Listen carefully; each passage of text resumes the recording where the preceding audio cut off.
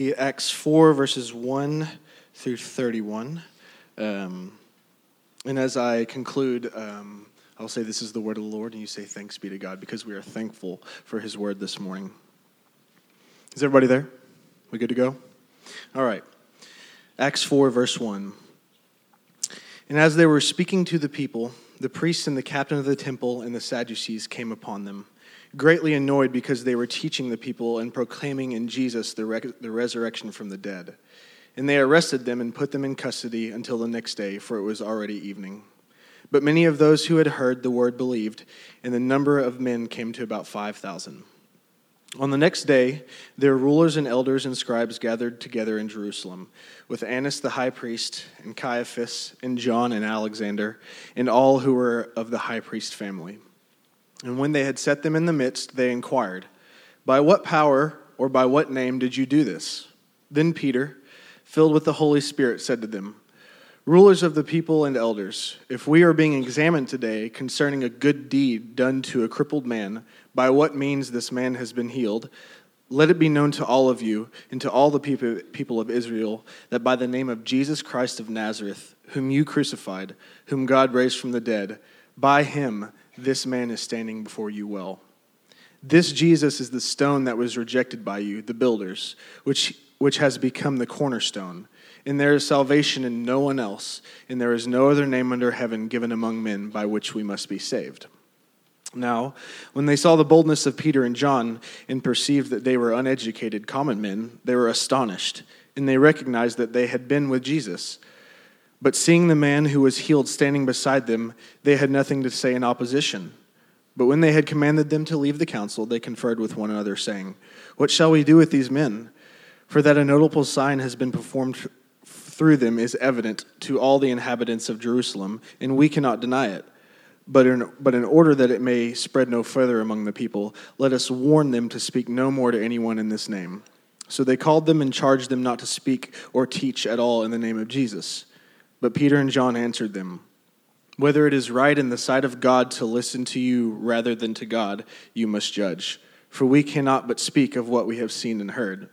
And when they had further threatened them, they let them go, finding no way to punish them because of the people, for all were praising God for what had happened. For the man on whom this sign of healing was performed was more than 40 years old.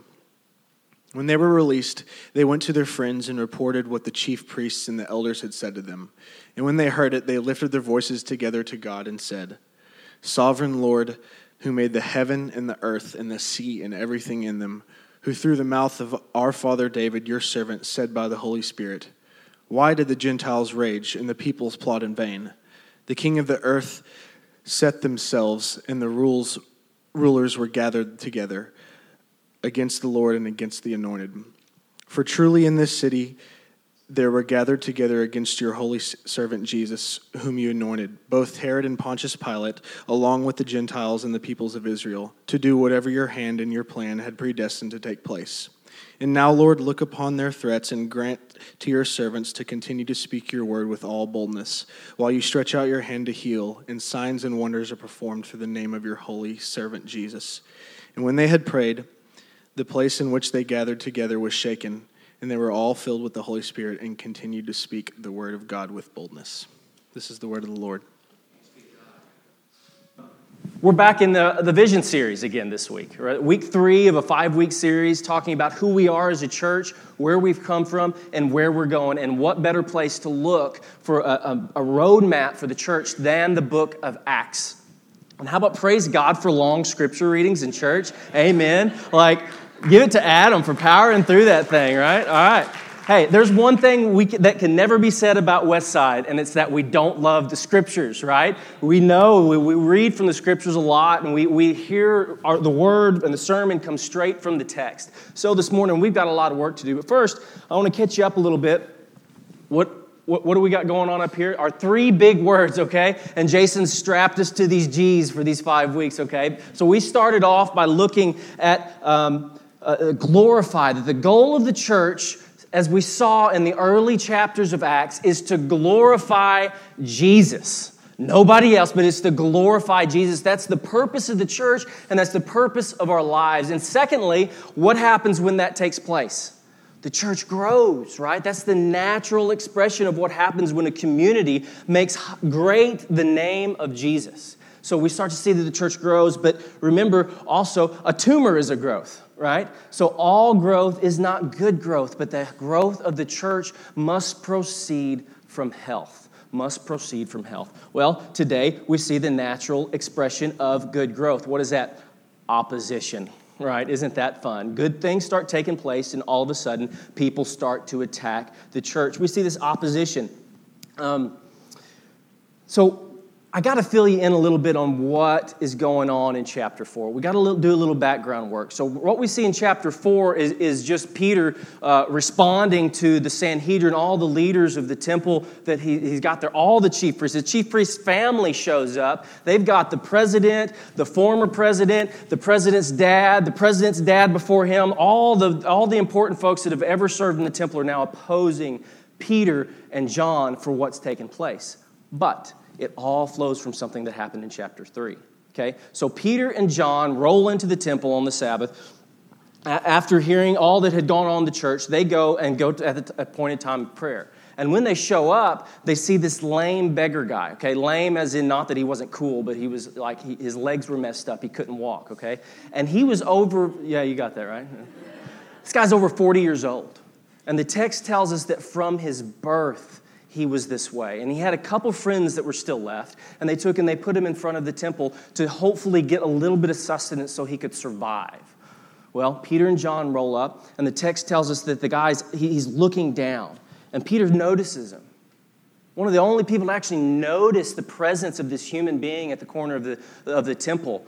And he says, "Look up at us. Look up at me." And when he does, he says, "Silver or gold I do not have, but what I have I give to you. In the name of Jesus Christ, stand up and walk." And he reaches out and grabs his hand. And this guy who hadn't been able to walk his entire life starts leaping and praising God and runs into the temple and starts telling everybody what happened. And what did Peter and John do? They say, "Cool." No, they immediately said, "It's because of Jesus Christ, the one whom you have killed, does this man stand before you whole today." Incredible story, right? And what happens then? The Sadducees show up. They roll in, and they throw them in jail because it's kind of late in the day, and they say, "We'll hear from you tomorrow." Wonderful. They heal a guy, talk about Jesus, and get thrown in jail. Opposition is the natural response to the growth of the church and to the work of the Holy Spirit.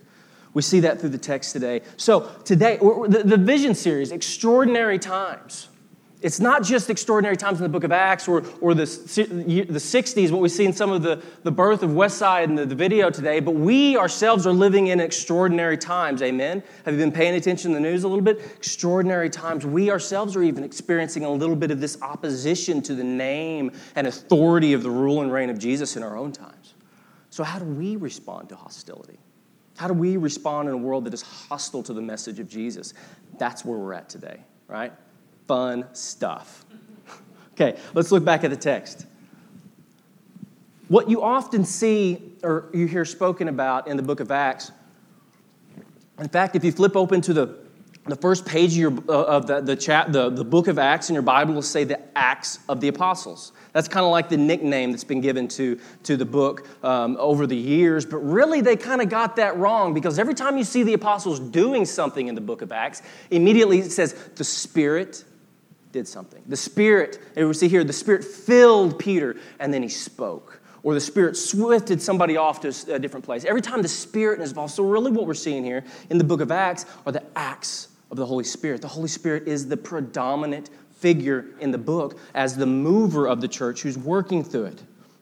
Luke, as a matter of fact, talks more about the Holy Spirit in terms of what she does through the disciple than what the disciples are doing, or some theological speculation about the person of the Holy Spirit. It's what the Holy Spirit does through the people in the church. So that's our first big thing. The gift of the Spirit, as we saw in the chapter here, when the Spirit fills the church, it leads us to be gracious. Gracious, not gracious. I don't know if you've read that. Man, I tell you, when we get all 5 of these words up here, that's going to be like a spotlight shining out on us. Let's give some of those migraines, right? Especially up here at front. But the gift of the Spirit always leads the church to be gracious, and to be gracious in a few particular ways. In their work, in their words, and in their witness, in the work, in the words, and the witness. The first thing we see here is in their work. Their work. We remember this, just what I filled you in on a little bit from chapter 3, in the work of Peter healing the lame beggar by the gate and restoring him to significance in his community. It always begins with the work for the restoration and respect of the marginalized. The work for the restoration and the respect of the marginalized. Remember what Peter said when he saw the beggar at the gate. Look at me. This guy had been beat down his entire life, had been shoved to the edges of society, had no community on which he could lean on, had no place in the temple, couldn't even spend time in the temple because of his condition, was restricted from God because of his condition, because of what the community had placed on him. And what's the first thing Peter does? He raises his eyes. He gives him dignity again. He looks at him and begins at that point to restore him to a place of significance in the community. He raised his eyes. Look at us. And Jesus as well. If you remember, a real famous instance of Jesus healing on the Sabbath in Mark chapter 3. He rolls in on the Sabbath into the synagogue, and he knows there's a storm brewing. They're waiting for him to do something scandalous. And there's a man there with a withered hand, and Jesus calls him forward in the front and says, "Come here." And he says to the leaders that are around him, "Is it lawful on the Sabbath to do good or to do harm, to save life or to kill?" Isn't that kind of an interesting way to talk about healing a guy's hand? To save life or to kill? Is it really that serious? If Jesus withholds the healing of this guy, is that really killing him? Jesus seems to think so. When we withhold good things from those who have been marginalized around us, is to continue the cycle of death in our society. That's a hard word. That's what got Jesus in trouble on the Sabbath, was extending this grace and healing this guy on a Sabbath in a way that brought life and restoration to him, because the system couldn't handle that. The system which had been built around the temple and the people there in power couldn't handle these people being restored to full place in their society. So it's kind of like this week was 9/11, right? The church is like this. The church goes to those in the society that everybody else is running from. As we remembered 9/11, we most looked at the first responders, that as these buildings were crumbling down, they kept going in after those who were stuck, those who had no way out. To their own death and peril, they ran into those towers. That's what the church is like. That while everybody else is running away, the church is running in after these people. Gustavo Gutierrez, one of the famous liberation theologians, said it this way: poverty means unjust and premature death. From this arises the reaffirmation of life as the prime human right and a gift from God that we must defend. Poverty in whatever sense, whether that be economic, whether that be social, whatever, brings premature and unjust death. So we see this in the crazy suicide rates in the LGBT community. How do we love them well and go to the margins to where, frankly, it's kind of scandalous to even mention that in church sometimes, is it not? How do we love on the immigrants community that are ostracized from the corners of our society so many times in this unique situation that we find ourselves politically, with hard questions that there are not clear answers for? Getting a little uncomfortable, isn't it? Right? That's what happens sometimes when we step into those marginalized corners. But here's the two problems we have. We sometimes want to cut off and focus on either just the work, like if I stopped the sermon there and said, just go, just heal these people and fix the cures, the problems in our society. Or if I said, just go and preach the good news. No, it's both and. But we fall into one of two problems, right? And one of my favorite canon theologian in the Anglican Church in North America, Scott McKnight, wrote a book called The Kingdom Conspiracy. And he calls the two sides of this camp, the first one, and here I go, I'm going to make mad every worship pastor in the United States, the skinny jeans camp, okay? The skinny jeans camp. These are the guys who want to, Tyler's raising his hand, right? Aren't those some marvelous skinny jeans? Yeah. I promise that is not a picture of Tyler, okay? This is a stock picture off Google.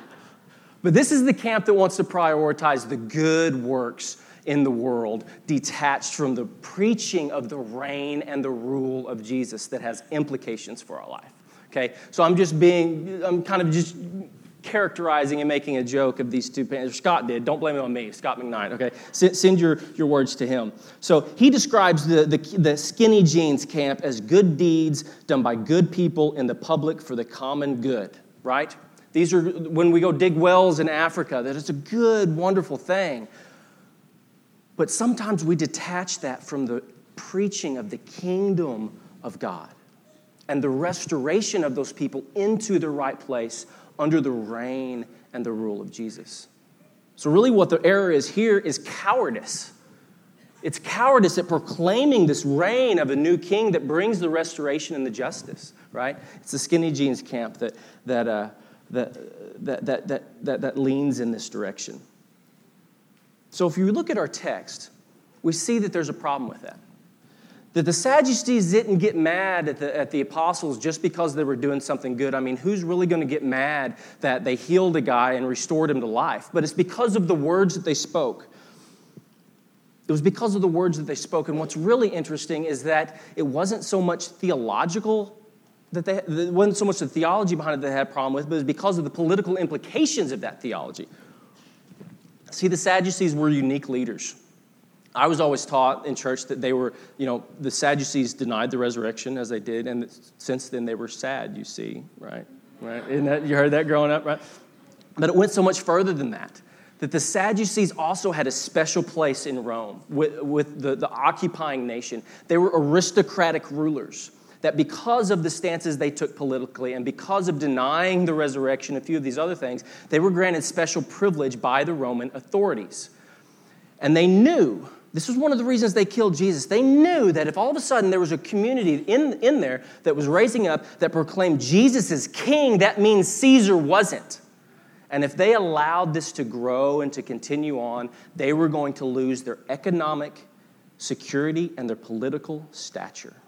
So when all of a sudden Peter and John heal this guy and they say, it is because of Jesus Christ whom you crucified, who has been raised from the dead, that all of a sudden means that there is someone in the lineage of David who has now beaten death, that is now claiming authority over the temple. It was very political, and it was very dangerous. They proclaimed the restoration of kingdom. That means we have no king if we are here proclaiming the restoration of kingdom other than Christ Jesus. And the way that he calls his church to live into the implications of that kingdom through gracious work, words, and witness. Words, the thing that made it so scandalous. This is what they preached about. The proclaiming in Jesus the resurrection of the dead. This is our second point today. The gift of the Spirit leads the church to be gracious in their words. We see this all through the text, right? And there is salvation in no one else, for there is no other name under heaven on which you must be saved. All through this text in chapter 3 and chapter 4. And the error we fall into here, ready for this? This is a fun one. The pleated pants people, okay? Here's another great one. There you go, right? So what Scott McKnight does, he kind of describes this to the older, more conservative folks in the crowd, right, who want to preach, proclaim the kingdom of God rightly as they should, but sometimes we cut off the good works from that, the restoration of those who are on the margins. And he says it like this, is that they reduce the gospel to just the atonement or just a personal redemption, or they prioritize theological precision at the expense of everything else. So these are our two camps, right? We're either out doing good works or we're out preaching, and we've got them separated.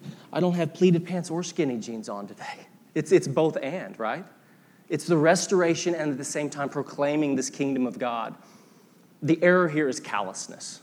The two errors we fall into are cowardice and callousness. Callousness in the face of the poor and marginalized by Christians who do not respond to human need and injustice.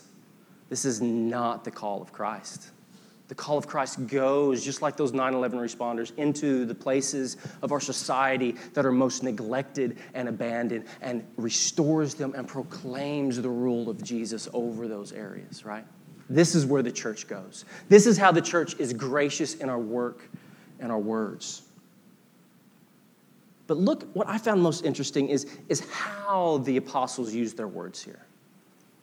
Words to their oppressors. In verses 8 through 12, he really dives into that. And then later on, they push him some more. If you remember in our reading, after they challenged him and didn't convince the Sadducees, they told him to stop and they threatened him. And he said, whether it's right in the sight of God to listen to you rather than to God, you must judge.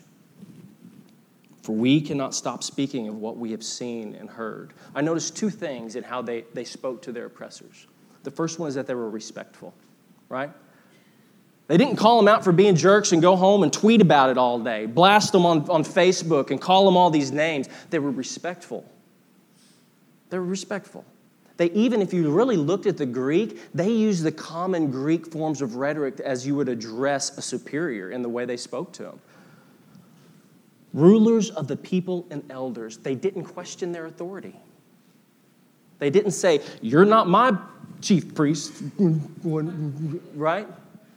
They addressed them respectfully and stuck to the facts. That's the second thing. They stuck to the facts. They stuck to what they knew to be true. Another guy who did this back when Jesus was around, Jesus healed a man, restored him in the same way as the other one, and the chief priest called him before him. In John 9, he says, so for the second time they called the man who had been blind and said to him, give glory to God, we know that this man is a sinner. And he answered, whether he's a sinner, I don't know, but one thing I do know, that though I was blind, now I see. They just stuck to the facts. They didn't try to go in all kinds of tangents and pull in other. We're talking political stuff here. They didn't pull in other political agendas and attack them. They didn't line up a whole list. They stuck to the facts, and they were respectful towards the leaders. We have the same errors, right?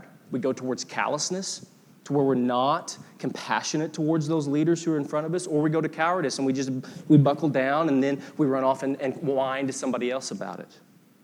And indeed, the apostles did run off to somebody else. Do you notice this? The words to their community. Later on in the chapter, the believers prayed for boldness. In verse 22, when they were released, immediately they ran to their friends. Immediately they ran to their friends. They didn't mull over what to do. They didn't go home and pray. Well, should I tell somebody about it? They immediately ran and told their community. And when they did, they stuck to the same priorities. They were respectful, and they stuck to the facts.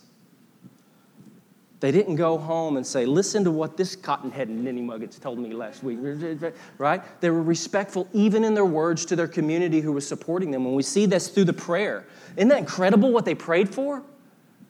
They didn't pray that they should be crushed or whatever else, but they went and leaned on their community. I can hear a little bit of tension in this that the text doesn't talk about. But we don't hear a big spiel from Peter and what he told his community. That makes me think that he was a little anxious about what happened. If you remember, Jesus was just killed not long ago for speaking up. And what did Peter do? He ran and hid like a little boy, right? Went and hid, as all the apostles did. So I think there's a little bit of anxiousness on the part of the apostles the first time they get bold and they speak up to the authorities in their life. Who do you go to in your time of need? Is there a community that you have been leaning on already that knows your struggle, that when something happens that you can lean on and go to and run to in these times? Because community groups just launched last week. That's one of the purposes of community groups, that we learn to live life together. We learn to lean on each other in these hard times and when we experience oppression or depression or whatever else it must be. But many of us misuse community in two ways. We ignore it or we hit eject. We ignore it until we need it. Life's sailing good. We don't engage in community group. We don't engage in the church. And then all of a sudden, when the marriage hits the rocks or a child becomes sick or whatever else it is, we roll in and, Pastor, I need some counseling right now. Things are bad. It's hitting. I don't know what to do. And we expect that we can microwave these friendships and get them up to speed to extract what we need out of these relationships. That the community doesn't see anything of you until all of a sudden you don't know what to do and you show up and expect some kind of magic bullet. That's not what we see from the apostles. They're engaging with the community, and then when the struggle hits, they can lean on it well. Or We live in the community, we walk through the community, we do all the things, and then all of a sudden when it gets awkward and Joe over here really makes me mad or says something that I don't agree with, or they call me out for, like last week, Jason said, what was that, being emotionally mature, right? It gets hard, there gets a little friction, we hit the eject button. And we only roll back in when things get hard again. This is the ways that we misuse community so often. I do it, we all do it. We have to remember that this community God has called us into for a reason, for a purpose of molding us more into Jesus. And it's in this community that we live our life. We lean on this community. But again, when they ran to the community, the apostles, they were still respectful. And they stuck to the facts. They didn't do this, I'm just saying, right? When did that become the speech baptizer of anything we said before? I can just say, I'm just saying, and it throws everything else out of the way. But remember what Jesus said in Matthew 12. Matthew 12. I tell you, on the day of judgment, people will give account for every careless word they speak. For by your words you will be justified, and by your words you will be condemned. Oh, every careless word. I've said a lot of careless words to my friends, right? Put a lot of careless words on Facebook. And Jesus says, by every careless word you speak, you will be judged. That's crushing. How are we speaking about those in authority? How are we speaking about those who we have friction with to our community? Now, this doesn't mean we hide from the hard things. But this just means we speak about other people as a living creature whom God loves and also died for. This is the words they spoke to their community. But what is most incredible to me in this text is what they prayed for. It's what they prayed for. Do you remember this? This is our third point, is that they prayed to be bold in proclaiming the resurrection and rule of Jesus. They were bold in their witness. The third W, words, work, and witness. They didn't go and they didn't pray, God, please take this problem away from me. God, I don't know, they're wrong. God, crush the Sanhedrin and the Sadducees for speaking again. No, they prayed for continued boldness. Is this what we pray for in the midst of suffering sometimes? In the midst of opposition or conflict, do we pray for further boldness, or do we pray for it to go away? Because the apostles knew that through these challenges, the church was growing, that they were becoming like Jesus in their words and their work, and that he was doing something incredible in their community, of which they were experiencing opposition. You know, when I read this in boldness and I think about what they were praying for, you may have used this word boldness, and you may misunderstand it like I do. Because when I think about boldness in speech sometimes, I think about, the right words to stand up and tell somebody off or whatever else, and to be strong and to crush them with my logic and reason and how right I am in my boldness. But we don't see that being prayed for here. We don't hear that kind of tone in their language. But what we hear is confidence and compassion. Confidence and compassion. That's really what Spirit-empowered boldness is. Spirit-empowered boldness is the reassurance of the conviction of this reign and rule of Jesus, that he is resurrected and on the throne. Because I think Peter probably leaning in some of that too. A little bit of angst as to where Jesus is and what he's doing since he doesn't see him around. Is this something that you experience as well, right? Maybe a little bit of internal conflict as to whether all this is really on track towards what God intended. This is the boldness that the Holy Spirit gives us. It's confidence in those times that Jesus is there and that he is working through our circumstances. And that shows out in our compassion to our words. Spirit-empowered boldness in unusual confidence and compassion in proclaiming the reign and the rule of Jesus. So, maybe you're not the one who naturally speaks up. Maybe you feel like you don't have the authority for that. But I want to point out something else here in the text in verse 13. What the Sanhedrin recognized in them. It said they were uneducated common men. Uneducated common men. And the word there, common, actually is the word idiotos in Greek. Isn't that fun? These are just some old hillbillies, some idiots out here running around talking loud. But yet they had a confidence and a compassion and a rhetoric that exceeded anything. And what we really know by this is a common Greek phrase. Doesn't mean they haven't been to school. This doesn't mean they haven't studied. They just spent 3 years running around with Jesus in a formal education kind of process to where they're becoming like him. Same thing with Paul. When he comes to the faith, he disappears for a few years and relearns everything that he knew around Jesus because of the implications of that. This isn't saying that we don't pursue education or that we disregard people who are experts in a particular field.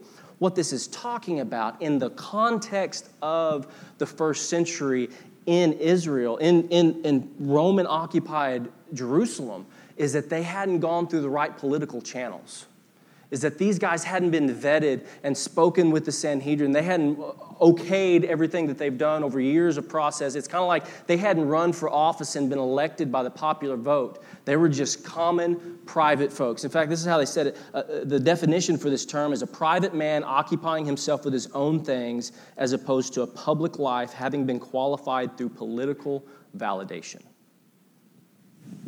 I hadn't been qualified through political validation. I don't think many of us have. But yet the boldness of the Spirit says that even in the midst of that, we have something to say. Not us, but the Spirit who has gifted this to us. Common idiotas, right? Out here in the community doing the work and preaching the word of Jesus. This is empowering. These are the people that God works through. The common, everyday people here in our community. And what does it say? They noticed that they had been with Jesus. You know what I hear? It's like he smelled like him. Like he smelled like him. Or you hear it like this. In 2 Corinthians 2, Paul says this, "But thanks be to God who in Christ always leads us in triumphal procession, and through us spreads the fragrance of the knowledge of him everywhere. For we are the aroma of Christ to God among those who are being saved and among those who are perishing. To one a fragrance from death to death, and to the other a fragrance from life to life." This work and the words of Jesus to some smell like the essence of life and a breath of fresh air coming into the life. And others, like the Sanhedrin, it's like death because it's proclaiming that Jesus is king, not them. In college, I worked my way through college in a restaurant in Joplin. It was a 4-star restaurant. We specialized in Greek food but had all this other stuff.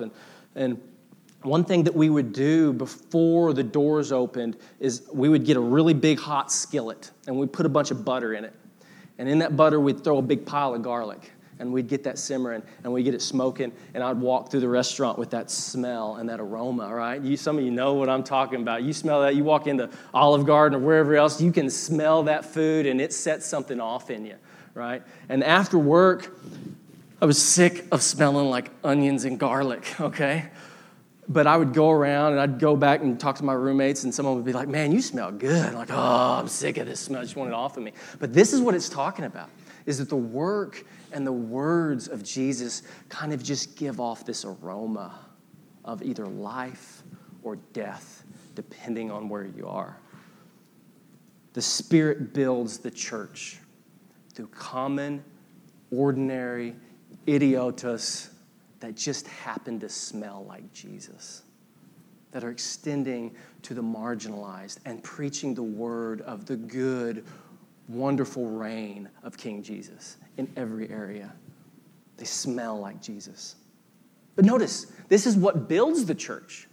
The Spirit's not out here doing these works on his own. Remember what I said originally. The Holy Spirit in Acts is him coming and filling ordinary, uneducated folks and building the church through their work and their witness.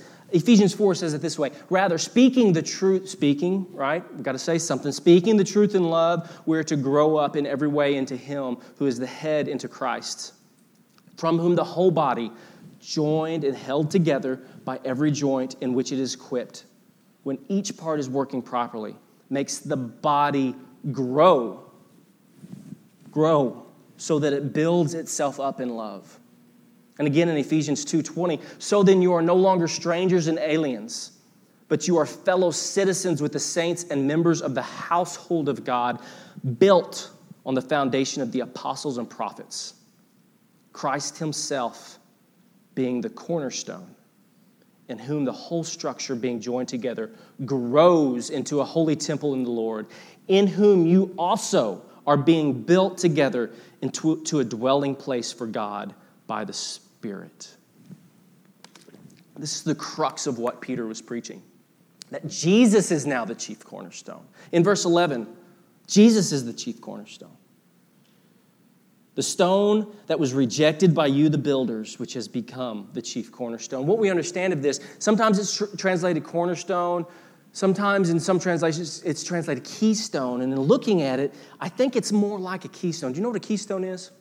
I have this first picture. Maybe you've done these where you take the blocks and you try to build the archway, and it's always a struggle. You got to hold those things up and get that key. But once you got that keystone in, the thing holds up. The keystone is this. It's the top piece of an arch that the whole weight of everything else leans on. That the whole weight of everything else was designed to incorporate. It's the top piece. It's the keystone. And so I remember this. We're close to St. Louis. You know the Gateway Arch, one of the tallest monuments in the United States? I dug in a little bit to how that was built this week. Check this out. This is it being built. So this is an incredible story about how the Gateway Arch came to be. This actually started back as an idea in the mid-1930s. The Gateway Arch was first started as an idea, and they had to do incredible work in clearing other developments down by the river and rerouting trains underground and doing all this stuff. And they started building the edges, and they had to construct these cranes that would actually ride up the edge of it as the corners were being built up into a point. And then once it got up so tall, this was in 1961 when it first started. Let me just read it. The idea began as early as 1933. Construction started in 1963. On October 28th, 1965, it was completed. But they got up so far, and the edges, each tower couldn't hold the weight, so they had to build this structure underneath to kind of brace it up. I think you can see it in the next picture. That's a net. It's just under that's holding it together. But on October 28th, when it came time to place the keystone, the most central part of this incredible structure, the temperature that morning started off at 40 degrees. And as the sun rose, the temperature started to rise. And as the sun beat on that south leg, it started to make that metal shape and creak and expand and move. And things weren't lining up quite right. So they stretched water hoses all the way up the arch to blow on this side of the south leg to keep the temperature in line, to shove this piece in there. They pumped water to help cool them. They were down to 45 minutes left to get it in place. And it wasn't quite matching up. So they put anchors in there and stretched the arch, put 400 tons of pressure to pull those legs apart to put the keystone in there, because they knew that these architects knew what they were doing when they built this thing. And they shoved it apart because the stability of the arch depended on and was designed for the placement of that piece. Here's what they didn't do. They didn't get it up there and say, you know, those dang architects down there on the bottom, they didn't know what they were doing. Just give me that cutting torch. I'll shove this. Right? They didn't cut it up and make it fit. They trusted the architect in that keystone was designed to go there. And if there was something off, that means the arch itself had to shift to adapt to the keystone. What do? We're builders. We're not the architect. The shape of the cornerstone didn't fit the temple for the Sadducees, so they got rid of it. How many times has Jesus not fit the shape of your life and you felt like you had to shave Jesus down to get it in there a little bit and misunderstand it as more of a plaque on the corner of the building, an addendum to the life rather than your life trusting on the shape of that to fit your life that you were designed for and to conform to the reign and the rule of Jesus as opposed to you as a Sadducee making him fit your life? How many times have we done that, whether in our marriage, our relationship, our finances, our communities? How we love those on the margins, how we speak about Jesus in the community, how we speak about those who are in opposition to us, the work and the words and the boldness of the witness of Jesus. How have we leaned away from this?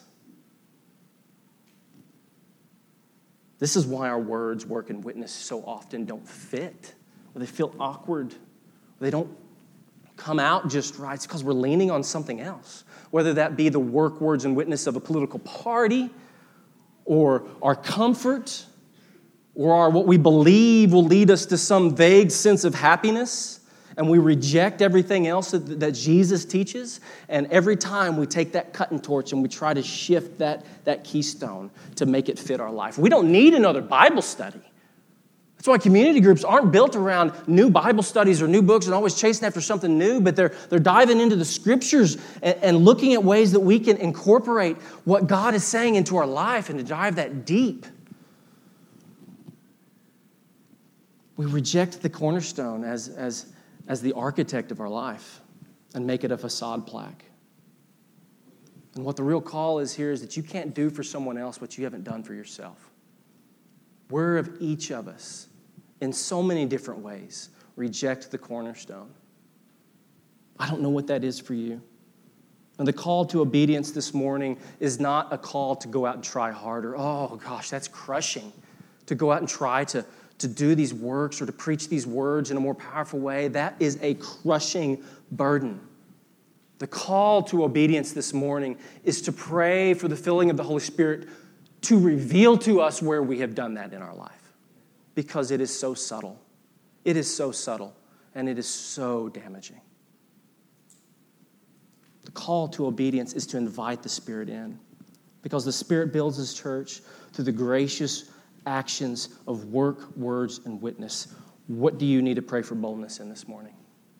The Spirit may never prompt you to stand up to the most powerful people and systems in our world, but the Spirit is calling you in unique ways to step out in boldness and trust the work, words, and witness of Jesus as your chief cornerstone. Where do you need to pray for that? And secondly, who do you need to speak in gracious boldness to? Maybe this is part of what that means, is to speak up. That the kingdom and the reign of rule of Jesus is restorative to someone's life, someone that you have been neglecting speaking to. And then lastly, how are you leaning into your community on both of these questions? This is the challenge and the call to obedience. So with that, we're going to move in and we're going to collectively pray the Lord's Prayer as another anchor of our service of things that we do every week. And through the classic liturgies of the church, one of the last things they pray for, when they go into the Lord's Prayer, there's a line that the presider often says. And as our Lord taught us, we are bold to proclaim, the words go, and the community joins in. This Lord's Prayer is one that we realign our life on. That it is a bold prayer, that each statement we look at that changes our perspective and acknowledges Jesus as King, that He sits on the throne. Allow the words of this Lord's Prayer as we recite it to challenge each of those aspects and pray for the Spirit to acknowledge and to reveal to us where it is that we've moved away. So I believe this is in your bulletin as well if you need assistance with the Lord's Prayer. But as that, church, will you pray along with me? And as our Lord taught us, we are bold to proclaim, Our Father, who art in heaven, hallowed be thy name. Thy kingdom come, thy will be done, on earth as it is in heaven. Give us this day our daily bread, and forgive us our trespasses, as we forgive those who trespass against us. Lead us not into temptation, but deliver us from evil. For thine is the kingdom, the power, and the glory. The ultimate sign we see is here at the table, the blood and body of Jesus shed for us. Church, this is the gifts of God for the people of God. Take and feed on Him in your hearts by faith.